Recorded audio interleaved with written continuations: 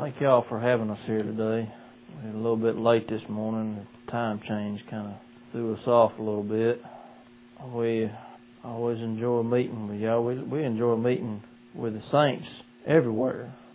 It's a pleasure to meet with God's people, and especially to meditate upon the doctrines of grace and the sovereignty of God Almighty. Now, I warned y'all last time I was here, I'm pretty quick to the point, and I'm probably going to be quick to the point this morning. But speaking of God's sovereignty, I'd like for us to, if it's the will of the Lord, to think on His sovereignty, and more specifically, the word predestination. And I guess that's the subject of my text this morning, is predestination itself, as well as the meaning and how it relates to God's people. Now, if you'll turn with me to the book of Romans, the 8th chapter, starting with the 28th verse, Paul writing to the church and the saints at Rome, he says, "We know that all things work together for good to them that love God, to them who are the called according to His purpose. For whom He did foreknow, He also did predestinate to be conformed to the image of His Son, that He might be the firstborn among many brethren. Moreover, whom He did predestinate, them He also called, and whom He called, them He also justified, and whom He justified, them He also glorified." Now this word predestinate comes from the Greek, and I'm probably going to slaughter the pronunciation here, but parazo. The word is used 6 times in the New Testament. 4 times it is used as the word predestinate, or in the past tense, predestinated. 2 you have here from Romans 8:29 and the 30th verse. The other 2 come to us out of the book of Ephesians. Ephesians 1:5, Paul writes, "Having predestinated us unto the adoption of children by Jesus Christ to Himself, according to the good pleasure of His will." And then in the 11th verse, Paul writes, "In whom also we have obtained an inheritance, being predestinated according to the purpose of Him who worketh all things after the counsel of His own will." The word also appears, parazo, appears in Acts and in 1 Corinthians. Acts 4:28, "For to do whatsoever thy hand and thy counsel determine before to be done." Now the word here is determined. And in 1 Corinthians 2:7, "But we speak the wisdom of God in a mystery, even the hidden wisdom, which God ordained before the world unto our glory." Here the word is ordained. The word itself means to determine in advance or to limit in advance. And it is one of the core doctrines that God's people hold to, especially as it relates to the doctrine of irresistible grace. And as we see here in Romans, Paul unveils to us the fact that those who are called have been called according to the purpose of God. Those same who have been called, as we see in relating it to the 29th and 30th verses, they are the same whom He foreknew. They are the same who He predestinated to be conformed to the image of His Son. They are the same who have been called, who have been justified, and who are glorified. Now, all of these reveal to us that God is at work in the whole process. I was trying to think last night what I talked to y'all about last time, and I couldn't remember. But I want to turn to 2 Timothy 1:9, because the important thing to understand about predestination is it is something that happened before time itself in eternity with God Almighty. In 2 Timothy 1:9, Paul writing to Timothy, actually I'll go start with the 8th verse, "Be not thou therefore ashamed of the testimony of our Lord, nor of me as prisoner, but be thou partaker of the afflictions of the gospel according to the power of God, who has saved us and called us with a holy calling, not according to our works, but according to His own purpose and grace, which was given us in Christ Jesus before the world began." So God saved us. He has called us, not with a common calling, but with a holy calling, and it's not according to our own works. This is foundations of the doctrine of grace, that God's grace is shown unto His people in the mercy of God through the Lord Jesus Christ, that it's not our works that have merited salvation by God in Christ's blood, but it is according to His own grace. Now, if we want to think about this, think about it in the sense that God is King. He is Creator of the universe and all the things that are therein. And as King and Creator of the universe, He has the sole right and authority, as Paul writes in the 9th chapter of Romans, to make of the same lump, and this is 9 and 21, of the same lump to make one vessel unto honor and another unto dishonor.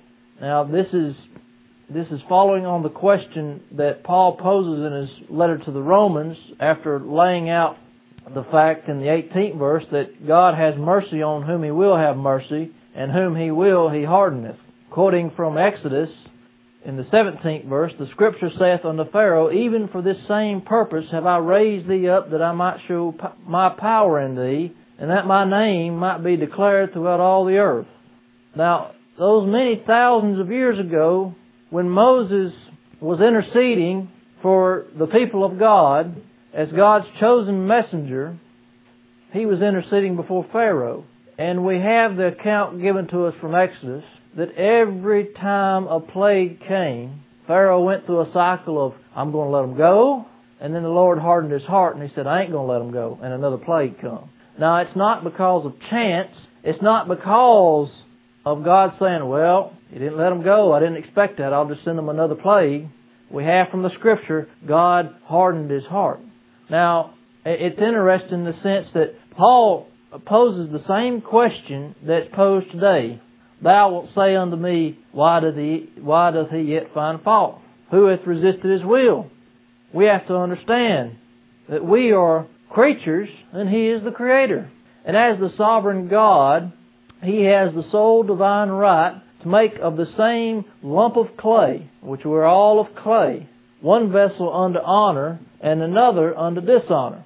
So in understanding this, we begin to see that how it is truly according to the grace of God that He has predestinated a certain amount of people unto salvation through Christ Jesus our Lord. He's not only predestinated them unto salvation, He's predestinated them to be called unto salvation. The book of John is full of this doctrinal truth that God calls His people. When Jesus was talking with the Jews in the 6th chapter of John, He had just fed, we just had the miracle of the 5,000 being fed with the loaves of bread and fish. And they began to follow Him. I'm going to paraphrase some of this. They began to follow Him seeking that bread, the bread of this world, the bread that perishes. Now, in reading through the gospel accounts, that must have been a hard time on them Jews, because every time people flocked to Him, they flocked for healing and to be fed. Some were paralyzed, some were possessed by devils. There was some were even blind. There were all manners of disease and afflictions on them people. And to marvel at the fact that they continually flock unto Him to receive healing and to receive physical bread, and yet when He spoke to them of the spiritual bread, they rebuffed Him. It's plain evidence of what the apostle says in 1 Corinthians when he said, we speak the wisdom of God in a mystery, even the hidden wisdom which God ordained before the world unto our glory.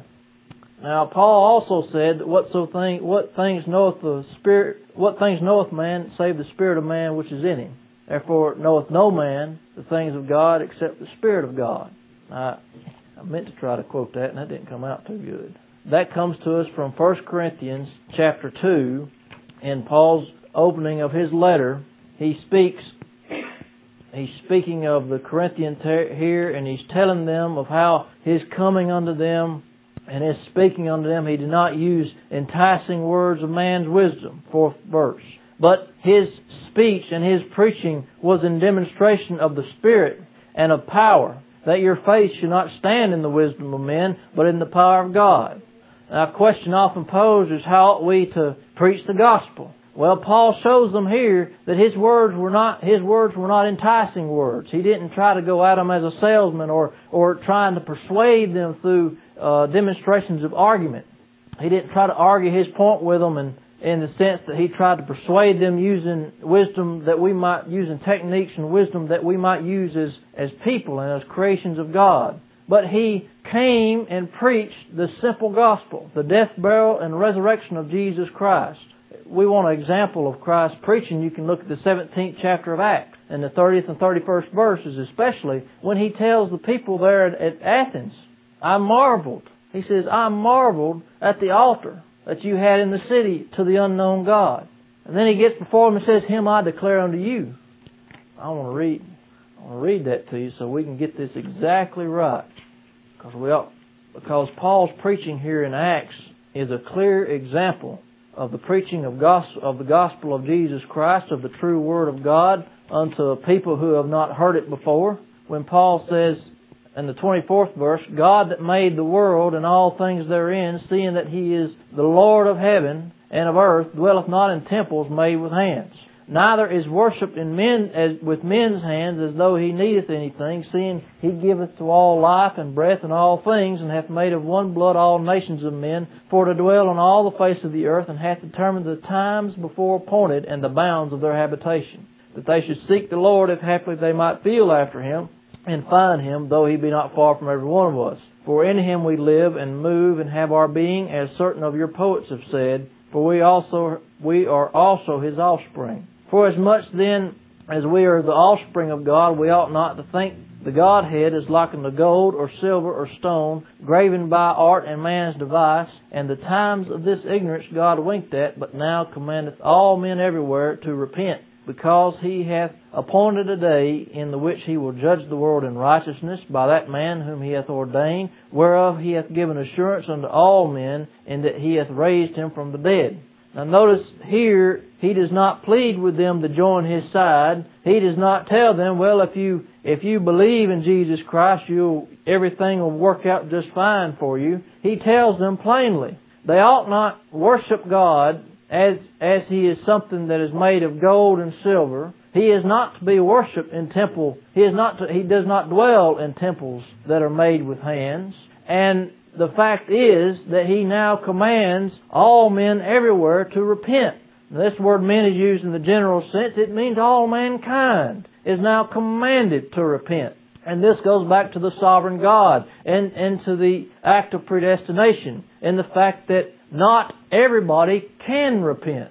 And we have elsewhere in Acts where Luke records the fact that after Peter gives his testimony of the wondrous works of the conversions of the Gentiles with the conversion of Cornelius' house, they praised God that God had granted repentance unto the Gentiles, that the doors had been opened, that the evidence or the works of the fact that the veil of the temple had been rent, and there was now that the middle wall of partition had been broken down between the Jews and the Gentiles was made evident unto that early church, and that God had granted repentance unto the Gentiles. Now, this same sovereign God commands all men everywhere to repent. And He tells them here at the very end, He hath appointed a day in which He will judge the world in righteousness by that man whom He hath ordained. And we have this seal that Jesus Christ will be the judge of the world in righteousness when He says He hath given assurance unto all in that He hath raised Him from the dead. So we have the seal that Jesus Christ will judge the world in righteousness at the last day, at the appointed day appointed by the Father, and that the Father has raised Him from the dead. Now, this is an example of Paul's preaching. Notice here, he doesn't use enticing words. He doesn't try to use parlor tricks to bring people into the church or into the fold. He doesn't try to get them. He just gets up and states very plainly, this is God, this is the true God, and this is what God has done, and this is the fact that Jesus Christ will return and judge the world in righteousness. What happens? Well, some mocked, and others said, we will hear thee again of this matter, especially of the matter of the resurrection of the dead. Howbeit certain men clave unto him and believed, among which was Dionysius the Areopagite, slaughtered that word too, and a woman named Damaris, and others with them. Going back to the book of 1 Corinthians, when I first started reading, I asked myself, and I went with the assumption that if I read, this was years ago, if I read and understood the meanings behind all the words, I would understand the truth of God. Well, when you come across 1 Corinthians chapter 2, we're made to understand that that's not the fact. we could understand every Greek word and every Hebrew word in this Bible. We could understand the literal meaning, and yet the truth of God not be in our hearts, except the Spirit of God be in us. That's given to us in 1 Corinthians chapter 2. Now note that Paul told them, my preaching was not with enticing words of man's wisdom, but in demonstration of the Spirit and power. How is it in demonstration of the Spirit?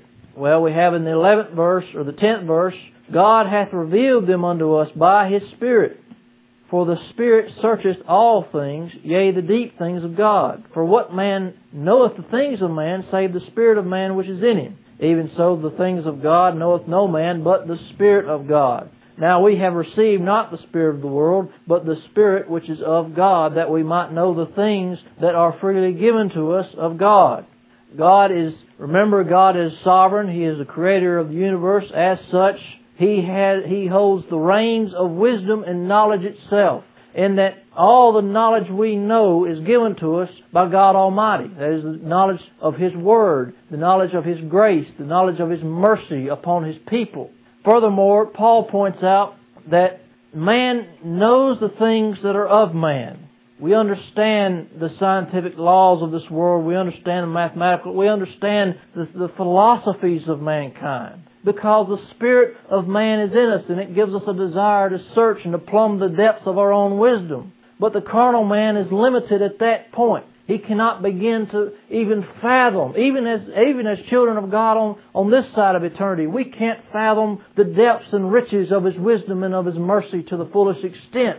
But Paul points out that it is only by the Spirit of God that we're able to understand and to know the mysteries of God. Think about that. The grace of God Almighty, predestinating His children to be conformed to the image of His Son. What does that mean? That means that before time began, He predetermined His children. He predetermined His adopted saints to be conformed to the image of His Son in this life and in eternity. So that, as Paul says here in the 30th verse of the first chapter of 1 Corinthians, but of Him are ye in Christ Jesus, who of God is made unto us wisdom and righteousness and sanctification and redemption. It is all of Christ. It is all of God. It is all because of God's mercy.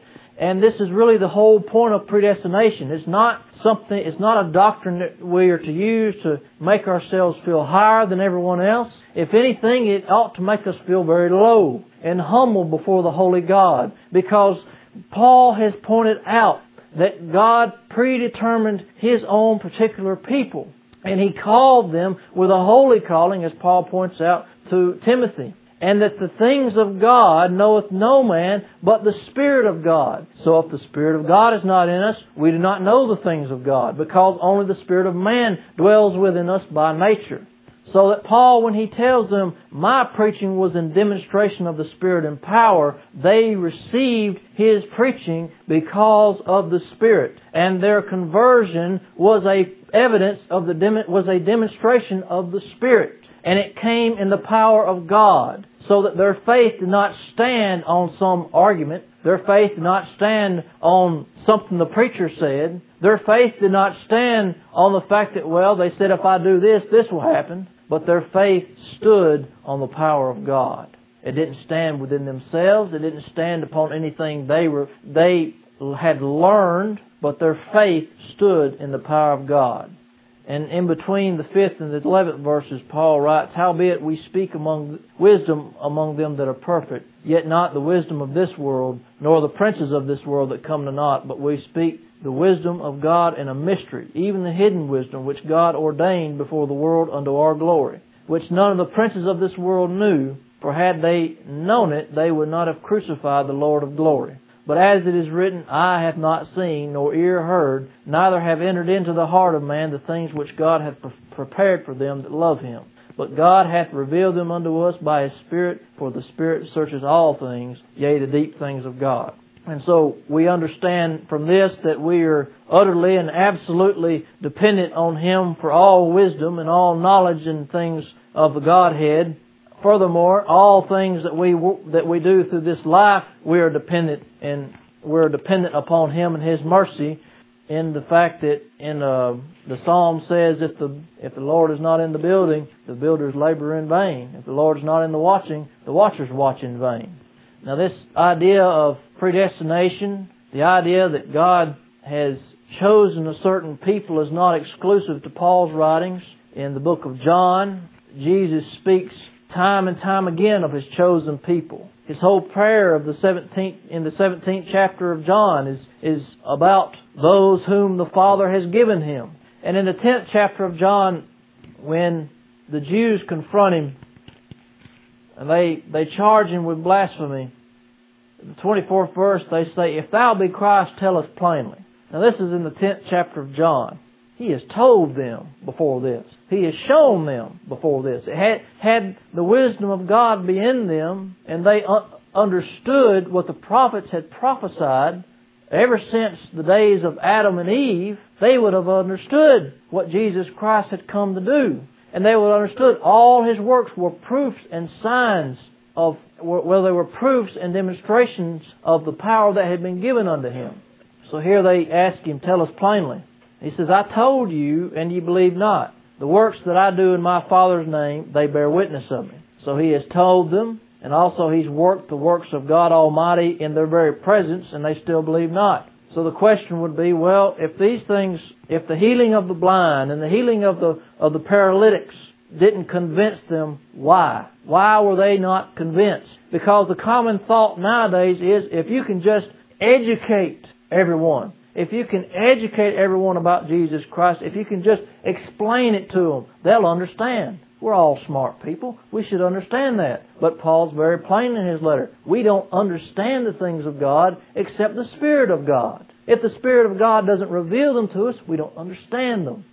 So Christ tells them why they don't believe. He says, "Ye believe not," in the 26th verse, "ye believe not because ye are not of my sheep." Well, that's pretty plain.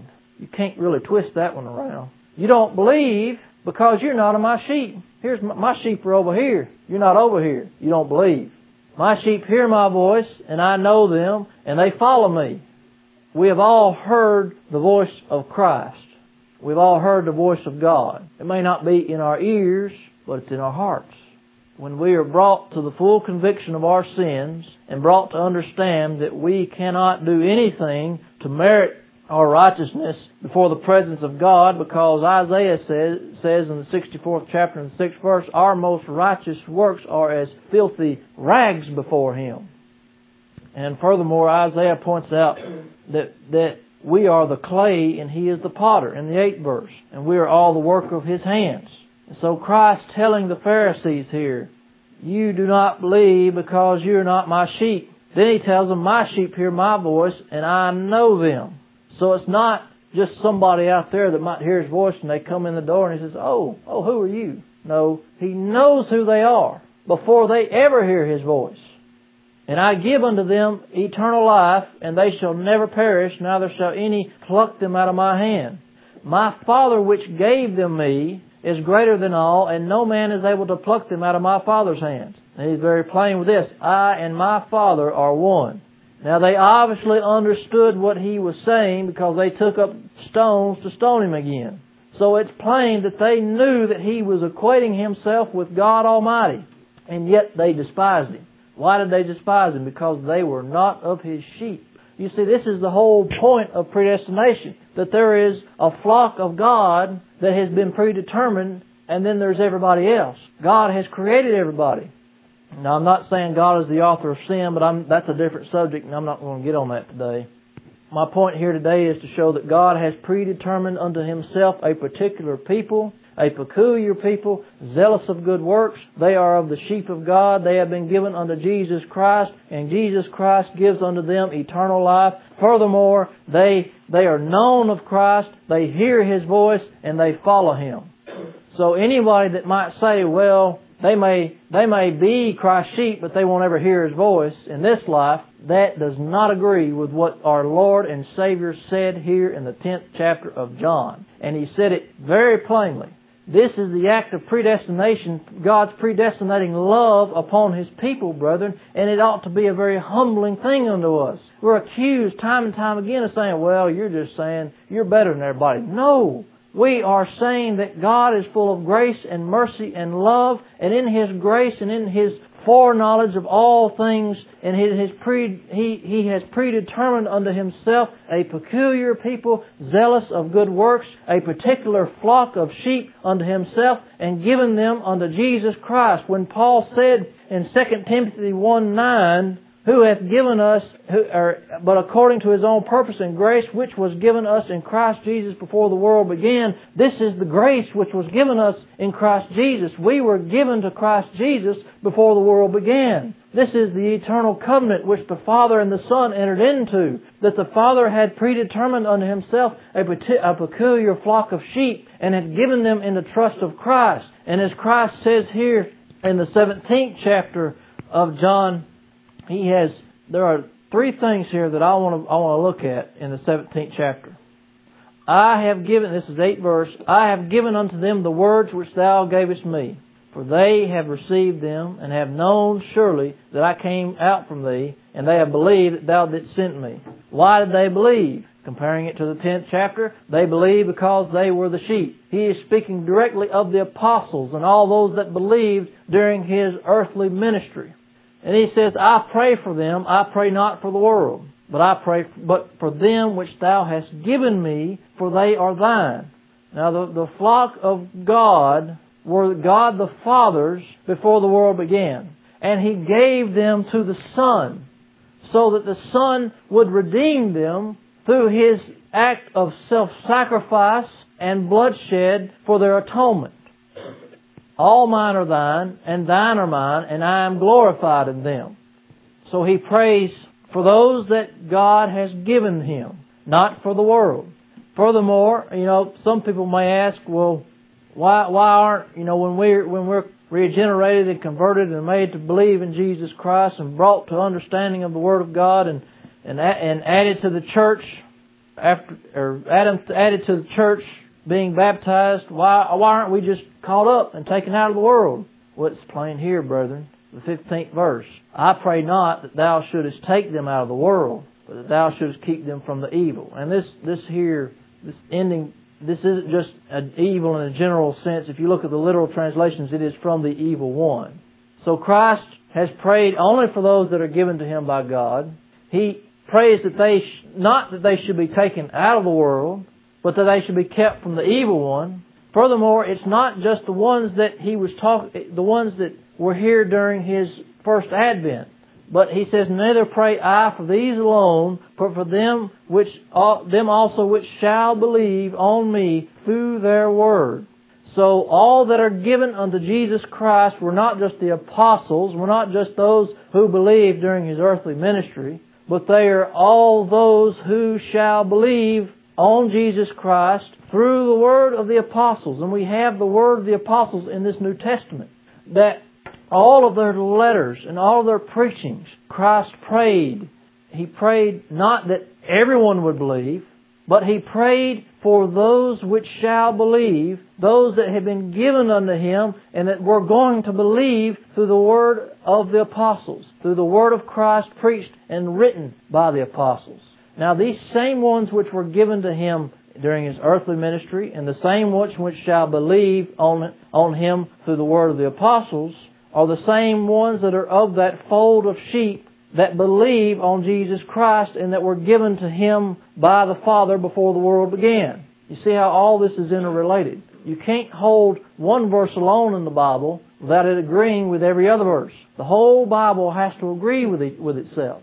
So when we compare Scripture, we begin to see the glorious grace of God Almighty revealed unto His people, in that He gave Christ His people, such that Christ would redeem His people from their sins. He told us plainly why He came. He said He came to seek that which was saved. Wow, I got that backwards, didn't I? He came to seek and to save that which was lost. I get stuff backwards a lot. It happens to me a lot. And I just want to close here because, it's not a prideful thing that we dwell on the grace of God. It's not anything to go out and for us to boast, because Paul said, let him that glorieth, let him glory in the Lord, all that the Lord has done. And a couple of verses I want to close with. The first one comes out of John 15, Christ giving His exhortations, I believe, not just to His apostles, but all those that believe on Him. He says, abide in me and I in you, 4th verse, as the branch cannot bear fruit of itself, except it abide in the vine, no more can ye, except ye abide in me. I am the vine, ye are the branches. He establishes the hierarchy here. He that abideth in me, and I in him, the same bringeth forth much fruit. For without me you can do nothing. So while we are predestinated unto God's love, we are predestinated to be conformed to the image of His Son, we are still the branches, and He is still the vine. We can do nothing without Him. We're ever reliant upon Him. And I think we all understand that, but if you're like me, you have to be reminded of these things, time and time again, that we're ever reliant upon Christ. He is the vine. You know, you go out to a grapevine and you cut a branch off, the branch withers and dies, because it's separated from the vine. The vine brings the nourishment up from the roots, all the mineral nutrients and liquid nutrients that the vines receive come up from the roots, and without the vine, the branches will die.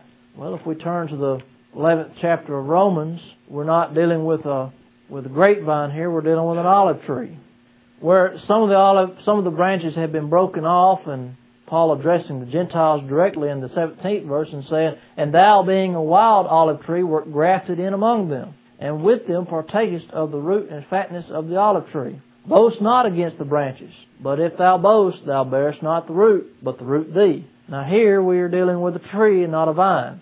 And here Paul points out that the root supports the branches, and the branches receive all their nutrients from the root. And in this instance, the root is Christ, the root is God. Thou wilt say then, the branches were broken off that I might be grafted in. Well, because of unbelief they were broken off, thou standest by faith. Be not high-minded, but fear.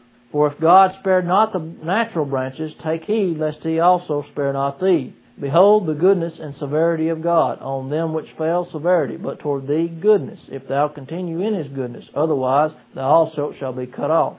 Now this obviously is not... the true children of God will never be truly cut off. But he's posing an argument to them, to exhort them to walk in humility and faith, and to understand that they have been grafted into the olive tree of God, by God the husbandman, and they stand by faith. And this faith, brethren, we know is given to us by God Almighty when Paul writes to the Ephesians in Ephesians 2 and 8, for by faith are you saved through grace, and that not of yourselves, it is the gift of God, not of works, lest any man should boast. So he points out in Ephesians that faith is given to us as a gift of God. And here in Romans, he reminds the Roman brethren that they were standing by faith. And that faith, if it is a gift of God, we are each and every day ever dependent upon God. So I hope some of this has been edifying to all of us this morning. That predestination is not a call for us to boast, or not a call for us to be proud, but is a call for us to be humble and to understand the grace and severity of God Almighty. May God keep you through the week. Thank you.